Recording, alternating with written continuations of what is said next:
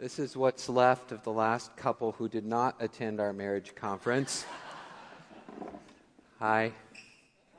My name's Pastor Jeremy. Welcome here. As you can see, I like to do things that I think are fun and keep people guessing.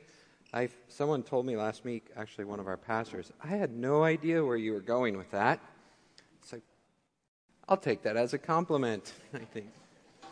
Good morning. Welcome here. As you can see, we're talking about marriage right now in our church, and we've had a lot of things we can do to help. We have classes, we have conferences, we have examples, and today I want to really, as a whole, talk about the bottom line or the foundation of marriage. Last week we talked about the gospel and the union of Christ, and this week I want to talk about what it is that makes marriage sort of hold together and stick. What's the fundamental uniting element? So that's why I brought Bones up here, because you have probably been familiar with a human skeleton, and this guy's got a little bit of a hitch in his giddy-up, but I think you will know what I mean. He is held together. There's a lot of important parts. There's the brain, there's the heart, there's the lungs, but at the end of the day, all of it's held together by this thing we call the spinal column that runs from the brain all the way down. And what it does, I'm told by Dr. Leslie Schutz, that it's a really cool thing that God made, because the backbone protects the spinal column. So this thing that's transferring all the absolutely necessary information and nerves and stuff from head to toes is flexible. So, for example, I can bend forward, I can do lateral, I can do side to side, or whatever they are. I can do all these different movements while at the same time still protecting that core or that essence. But as you know, and perhaps as you've experienced, if anything in here gets tweaked, if one of these nerves gets pinched, or there's a growth that gets things out of alignment, or all of a sudden it's crunched, or something's pushing on it, or it's broken, everything sort of falls apart. I mean, it's just not working. You can't move. In fact, some people can't move at all if this thing is severed. And so what I'm saying is that when God designed the human creature, He encapsulated it, or within it, this beautiful system to sort of protect and also hold everything together. And that's what the backbone does. It protects, it holds us together, it allows us to function. Well, in the same way as the backbone functions for the human body, so too the covenant functions for the marriage. In other words, what I'm trying to say is this via the analogy, is that a covenant is a system, here's the definition for you, a system that God has put in place to provide a framework of how we operate. It connects and holds us together. It does for the relationship what the backbone does for the body. And like the backbone, if the marriage covenant is compromised, if something is pushing on it, if it's severed, if it's broken, all of a sudden the relationship begins to fall apart. For those of us who are married, and even those who aren't, you know a marriage often starts with these things we call vows. You know, will you do this and will you do that, for richer, for poorer, for better, for worse? And it's what it is if you think about it like in a child's mind, as we saw on Friday night at the marriage conference, it sounds like this sort of romantic, ooey gooey thing that you just do because that's what we already do. But in reality, this covenant, this promise, this pledge, this oath is the very foundation of the thing itself. And so we begin our marriages with a covenant. So what I'm going to say to you today is, just like your backbone, protect your covenant. The covenant is the most important part of your marriage, and therefore, whatever you do, here's the theme, and we'll flesh this out as we go through it. Don't let anything crowd out the covenant. Don't let anything compromise your marriage covenant. Now, when we talk about covenants, before I get into my structure for today, I just want to sort of define it, because I know it's not a word we use a lot. We don't walk around saying covenant. You may hear words like contracts and stuff like that. But if you look in the Bible, what you'll actually see is there's really two different kinds of covenants. There's the human covenant that either individuals make to individuals, or groups make to groups, or corporations to corporations, or nations to nation states, or there's also the divine covenant. And so what happens then is within those agreements there can be conditions, or there may not be conditions. Most of the time in a human contract there are conditions. If you do this, then this happens. If you don't do this, then this happens. If I do this, here's the terms of our agreement. This is what frames things in. Here's the conditions under which we're going to operate. But sometimes when you look at the Old Testament, and here's one of the big, and the New Testament, one of the big contrasts between human covenants and divine covenants is that a divine covenant, like in Abraham's covenant with God, they're often unconditional. All they are is the greater coming to the lesser and saying, I'm going to do this. This is what I'm going to do for you, Abraham. I'm going to multiply your descendants. I'm going to bless you, and those who bless you will be blessed, and those who be cursed or curse you will be cursed. It's completely unconditional. It's not dependent upon him. But then you move down the chain a little bit, and you see, for example, what theologians call the Mosaic covenant, or the deal between Moses and God. And that one's clearly conditional because there's a whole long list of stipulations. If you do this, I'll bless you, and if you do this, I'm going to discipline you. But in many cases, even beyond the Mosaic, for example, the Davidic, David's promises, they're completely unconditional. God just says, I'm going to make sure that you, David, have a descendant to reign upon the throne forever and ever, regardless of what you do. And that's a good thing, because we saw in David's life this summer, he did a lot of bad stuff. And if God wasn't true to his covenant, that promise would have failed. But the divine covenants are distinct from the human ones in that they are often unconditional. They come, and the greater says to the lesser, this is what I'm going to do.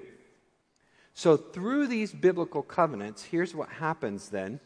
Through biblical covenants, God has conveyed to humanity the meaning of human life and our salvation.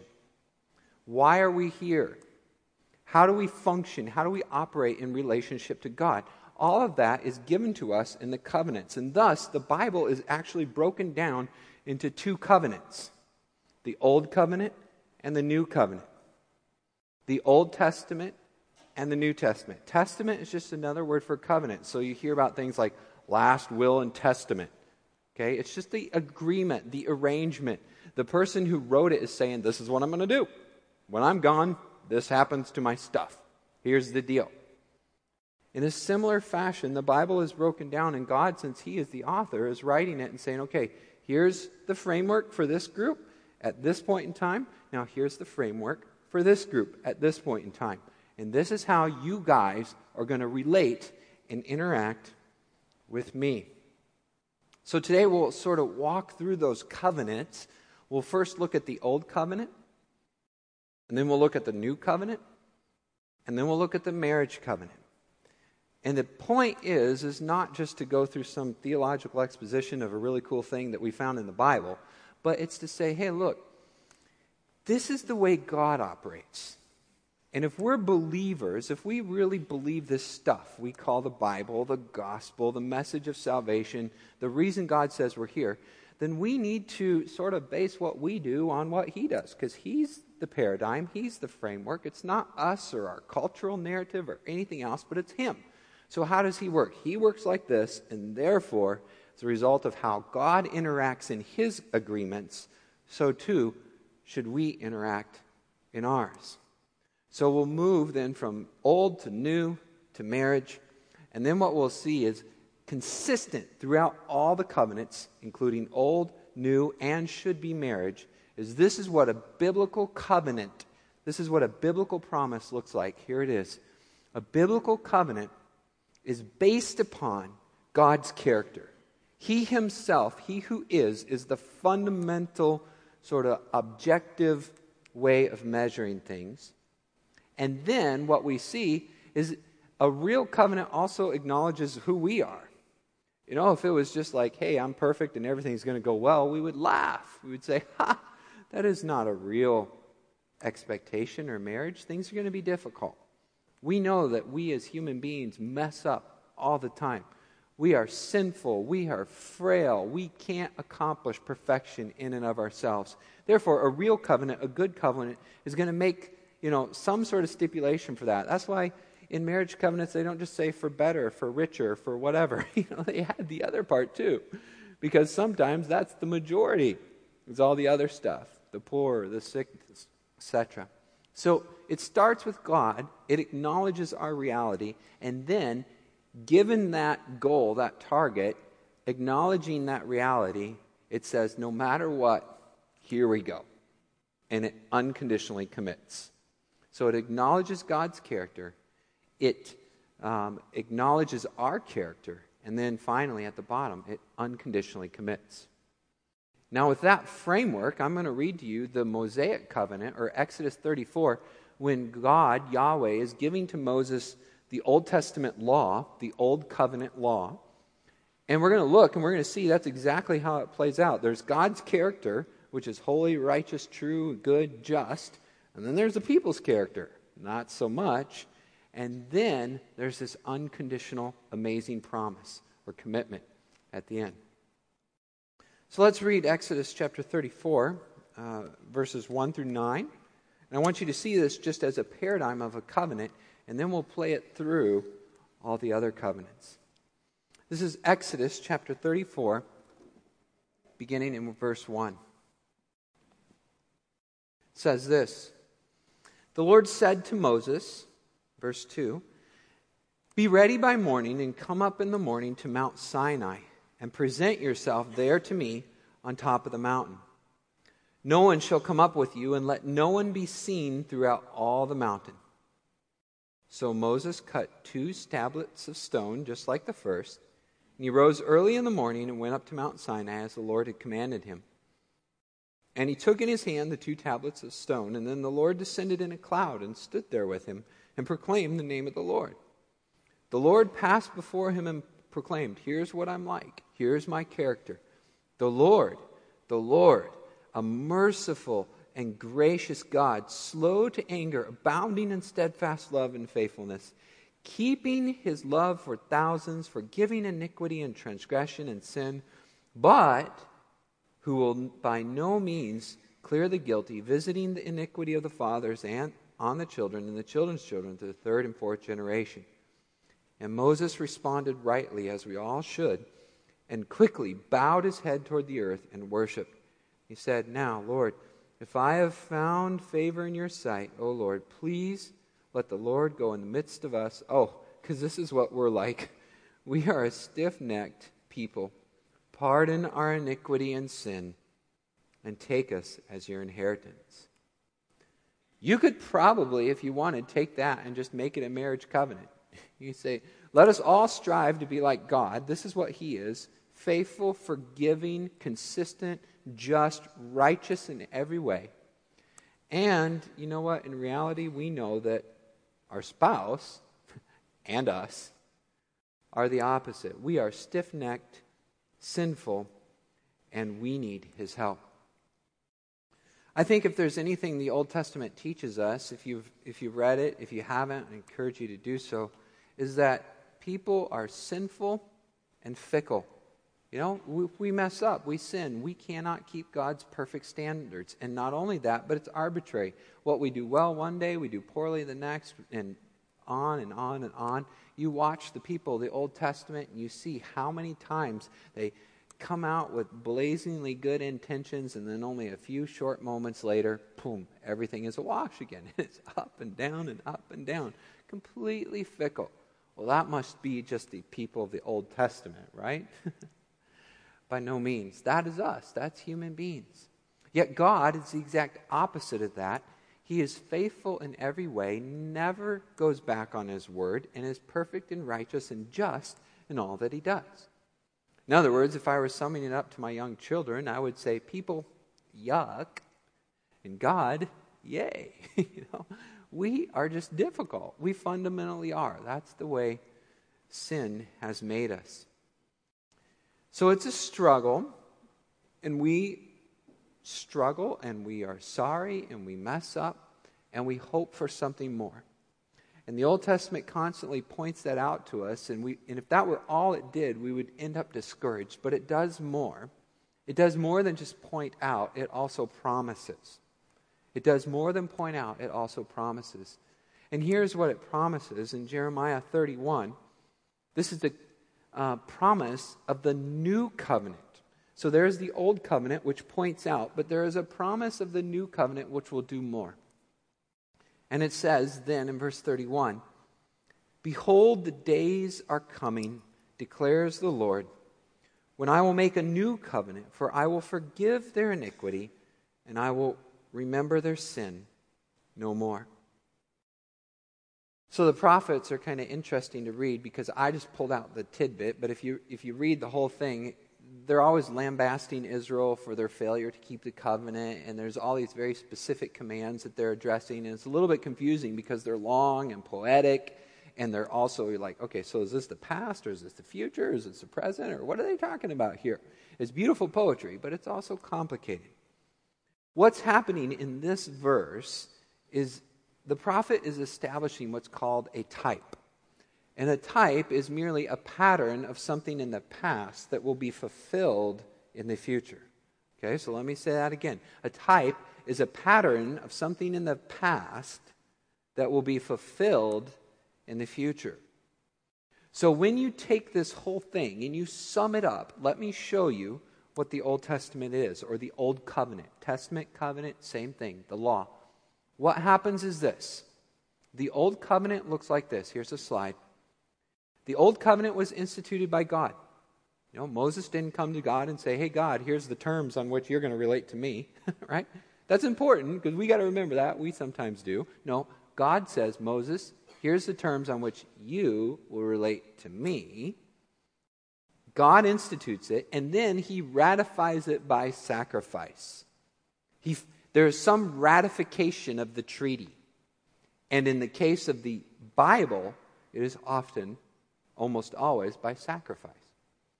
Then, in this case, then after it's ratified, it's sealed. In this case, well, actually with Abram, it's sealed with circumcision. That's the first. And then it's remembered in the annual feast. You have all these festivals which are celebrating this or celebrating that. And at the end of the day, its goal is designed to lead people to the Messiah or to the Christ, the anointed one, the coming promised king, the deliverer. Okay, that's a cool exposition, Jeremy. How does that work? Well, look, as you play that forward to the New Testament, let's take our first paradigm. The new covenant is based upon God's character. Simplified, John 3:16. What does it say? What are the first few words of John 3:16? Go. Okay, so for God so loved the world, here's God's character. Here's what the new covenant is based upon. Not your perfection, not your desirability, but God's love. It's based on his character. The new covenant, the old covenant, both start with God's character. For God so loved the world that he what? Gave his only son. So it acknowledges your sinfulness, our sinfulness, my sinfulness. God so loved the world that, hey, they were perfect, didn't have to do anything. No, by no means. He had to give his only son for the sacrifice of our sins.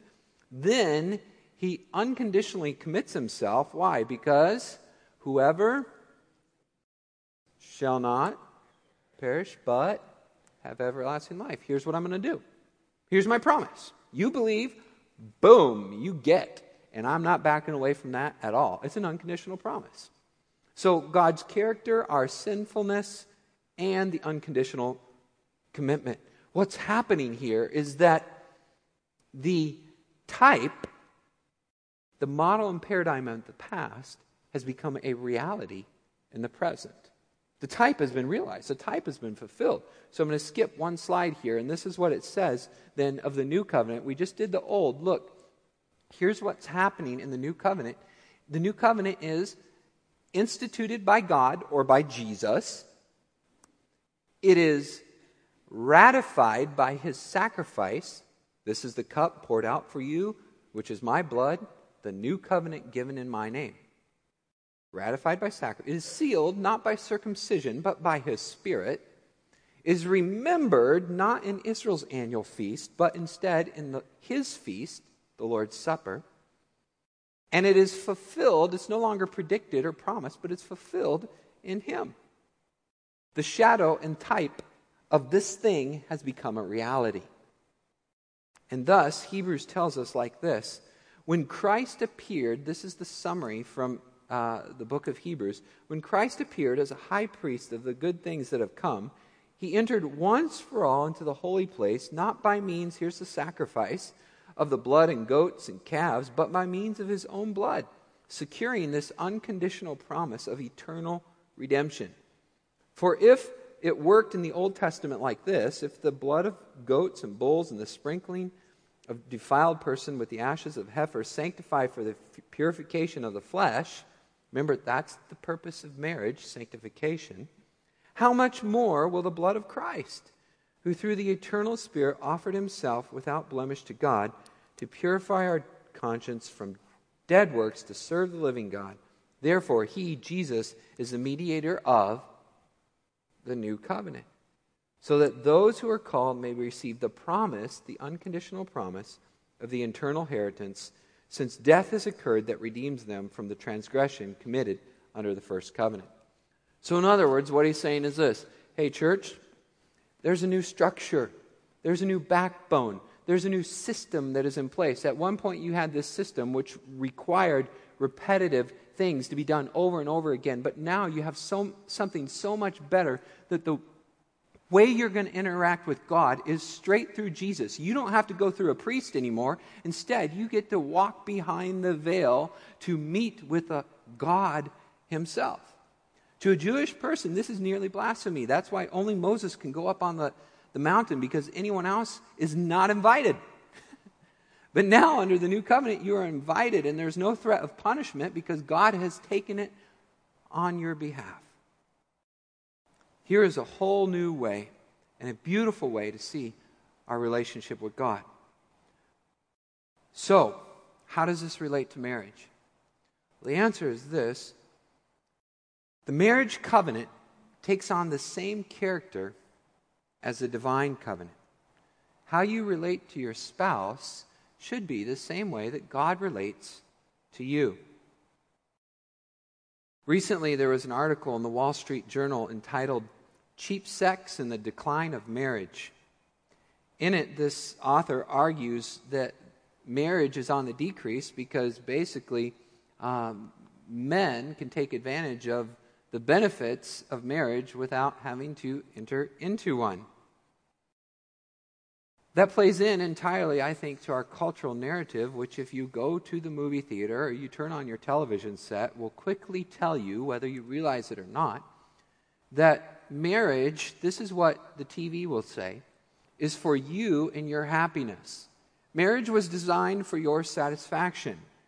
It does not tell you that human beings are bad, but instead it tells you they are intrinsically good. There is good inside of us. You just have to find it and eke it out, and everything will be okay.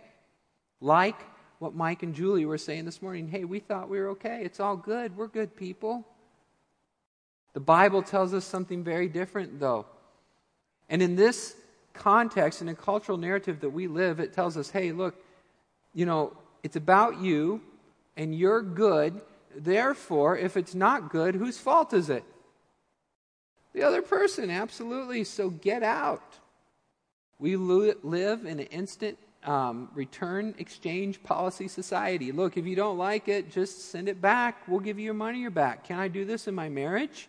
Isn't this the way things work? Because if it's about me and my fulfillment, and I'm good and something's not right, then therefore it must be them. It only makes sense. This is a lie from the pit of hell. The Bible tells us the exact opposite. It says, none of us are righteous. We're all sinful. There's no excuse. And if there's something wrong, more than likely it's your fault. Now, don't get me wrong. I'm making a point. If your spouse is abusing you, that's clearly wrong. Okay, so I don't want this to be pushed too far. But what I'm saying is that we are all sinful, and ultimately it is only God who is perfect. Therefore, marriage cannot be what our TVs or our television sets are telling us. Instead, a real marriage is just like the other covenants we saw. It is something that is based on God's character. It acknowledges human sinfulness and frailty. It says this will not be picture perfect. This will be hard. This will not always be fun. But even though that is the case, we will, like God, unconditionally commit. We know our spouse is going to mess up. I know I'm going to have to ask for forgiveness. I know this is not going to go well all the time. It may be rosy on the movies, but it is not in reality. And you know what? Here's a little secret. I want to tell you this just for fun. I'm stepping off script here. Man, some of those marriage conference advertisements stink. I mean, don't they? They show the couple holding hands going, yeah, through the forest. If you come to our marriage conference, you will be skipping out of here in joy and laughter. Marriage is hard. I want to see like this dark picture like Dunkirk or Battle of the Bulge or something where stuff just flying and you're throwing it back and it's going and man, you don't know if there's any way out. But when you take cover, you do so together. You hold each other's hand. And you're in the pit, and it stinks, and you're muddy, and you're dirty, but you are bonded. That's a real picture of marriage. I don't see those on our bulletins that we advertise. I think that's the way it really actually is. Look, marriage looks like this. If it's like the divine covenant that the Bible says it is, then marriage is entirely different. People come and ask me to, marry them, and I want to marry them. But there's so many things that go into making a good marriage. And I see these situations and I say, really, if you're headed for a cliff, I don't want to push you off it. I want to be the guy that moves you in the right direction. If I want to say by the power invested in me by state of Michigan and by God, I feel like I've got a responsibility to keep. And so I have a marital policy, and it's strict, and it's tough, and the bar is high, but I'd rather have you quit now than quit later. Whew. So here's what I think marriage, what the Bible says it is. Based on those other things, marriage is a covenant. It's instituted by God. Okay, so it starts there. If you don't believe in God, I don't know which way you're headed other than hell.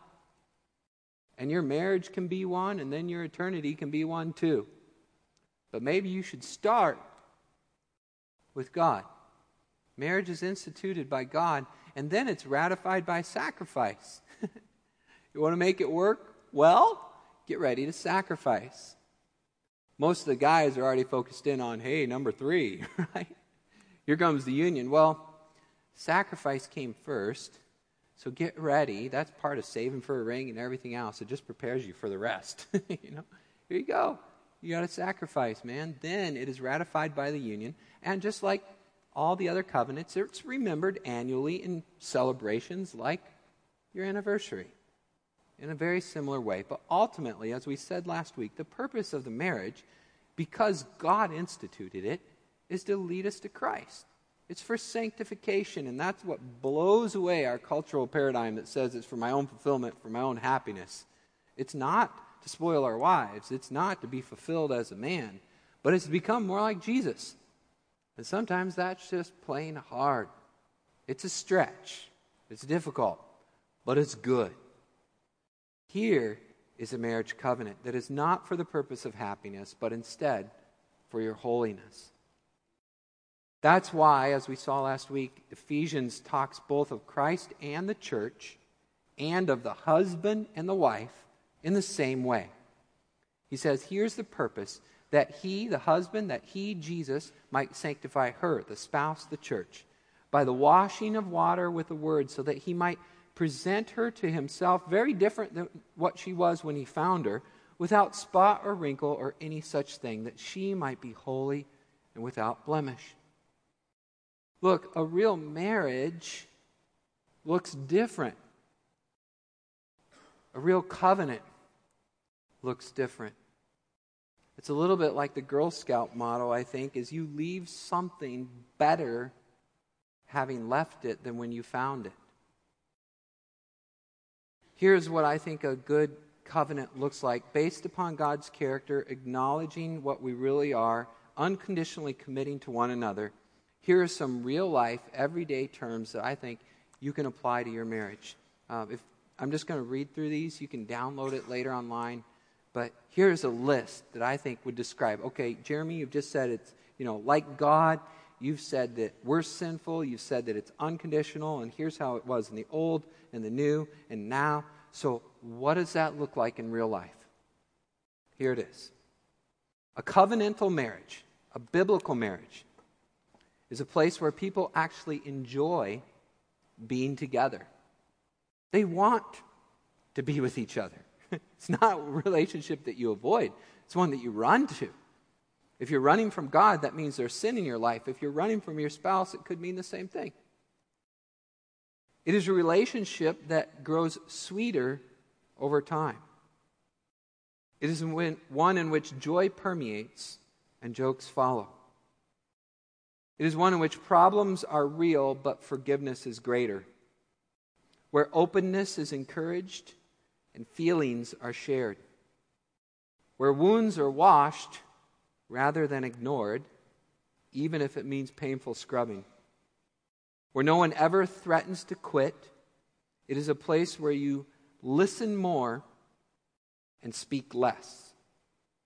And even though a conversation may be difficult, it always ends with, regardless, I am committed to you and our relationship no matter what. The self dies, the other thrives. Both hearts are turned towards God, and each makes the other better. It is a team effort that capitalizes on the strengths and compensates for the weaknesses of the other. It walks the road together. It holds hands during fair and foul weather. It braces during the storms. It's the type of relationship that I want my children to emulate. It tickles, it touches, it listens, it loves, it encourages, it comforts, it consoles. It is the type of husband that I want my daughter to marry. Is she seeing that in the way I love her mother? Can I say, marry a man like this? And I will be so glad you did. It is the wife I want for my sons. It is the light years from the spineless indifference and apathy of our modern portrayal of men and their marriages.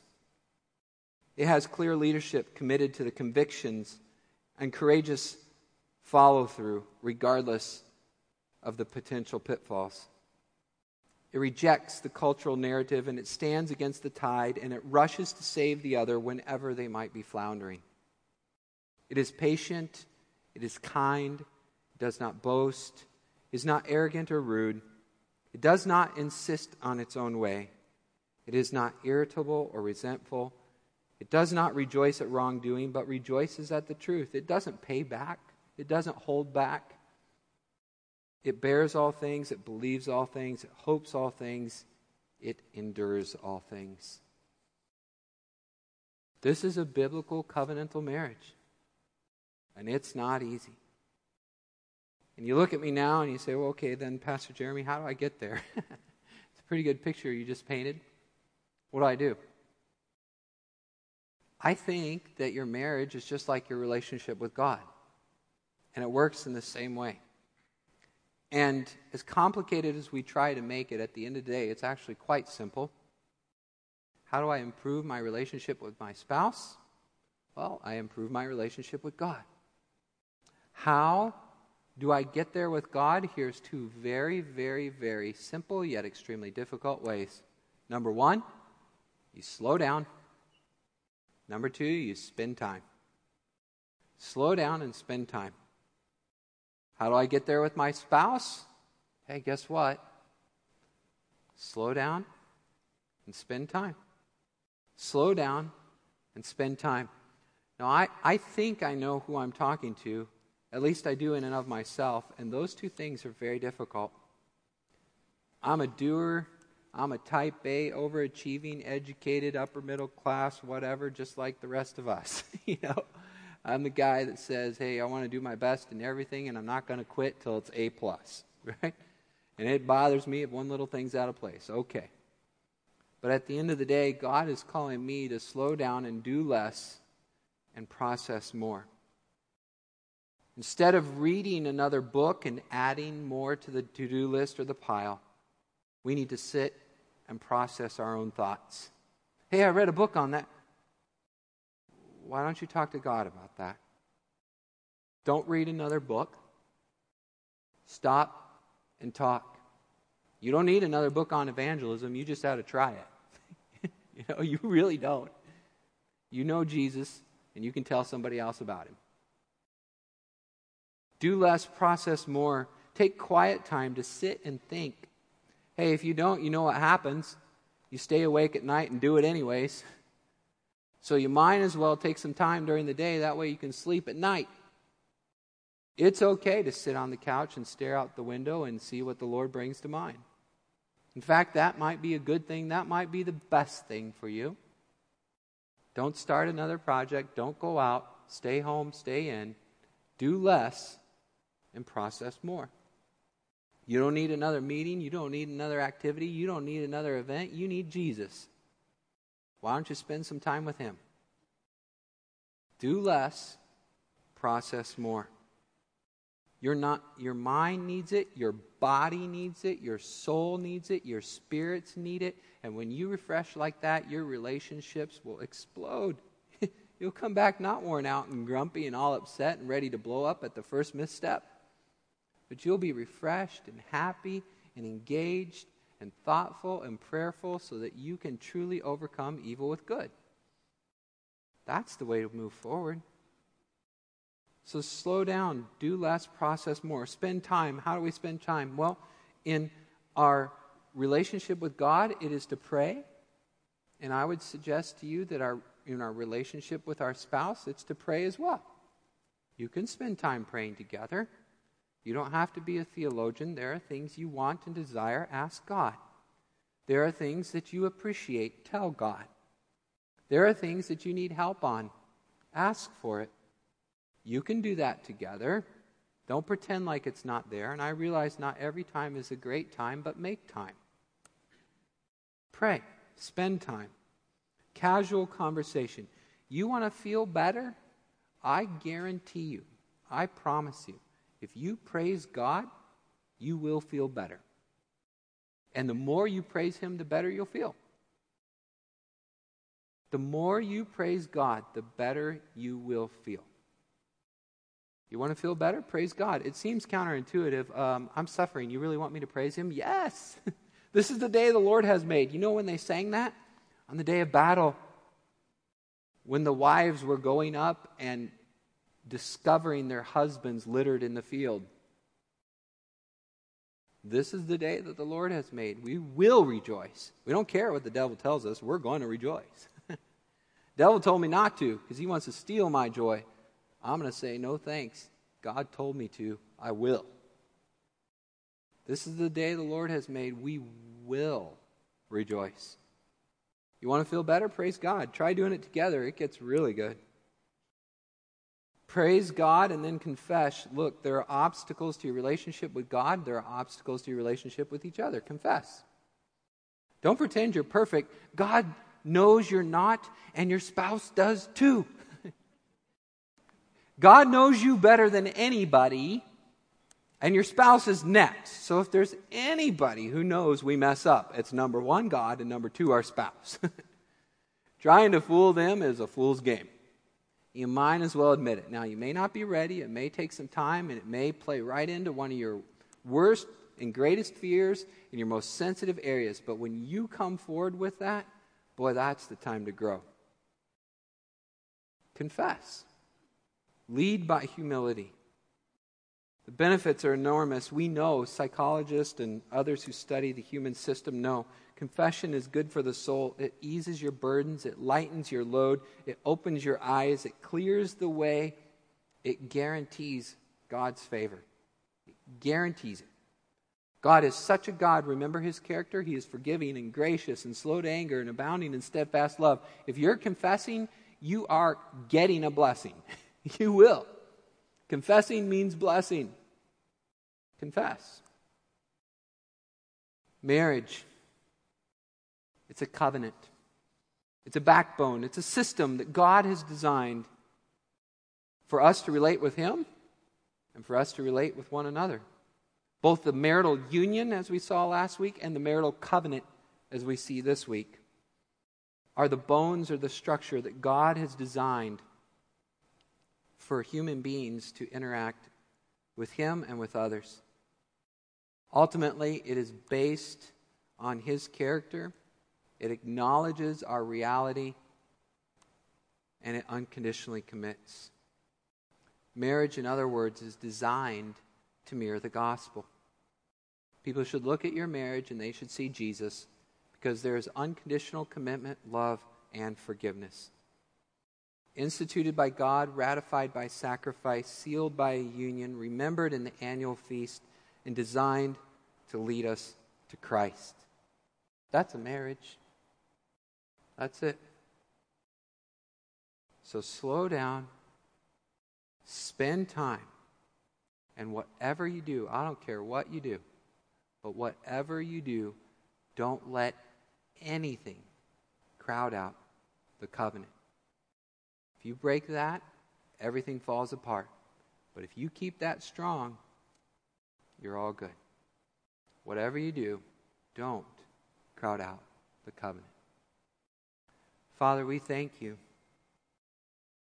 for your covenant to us, your unconditional love,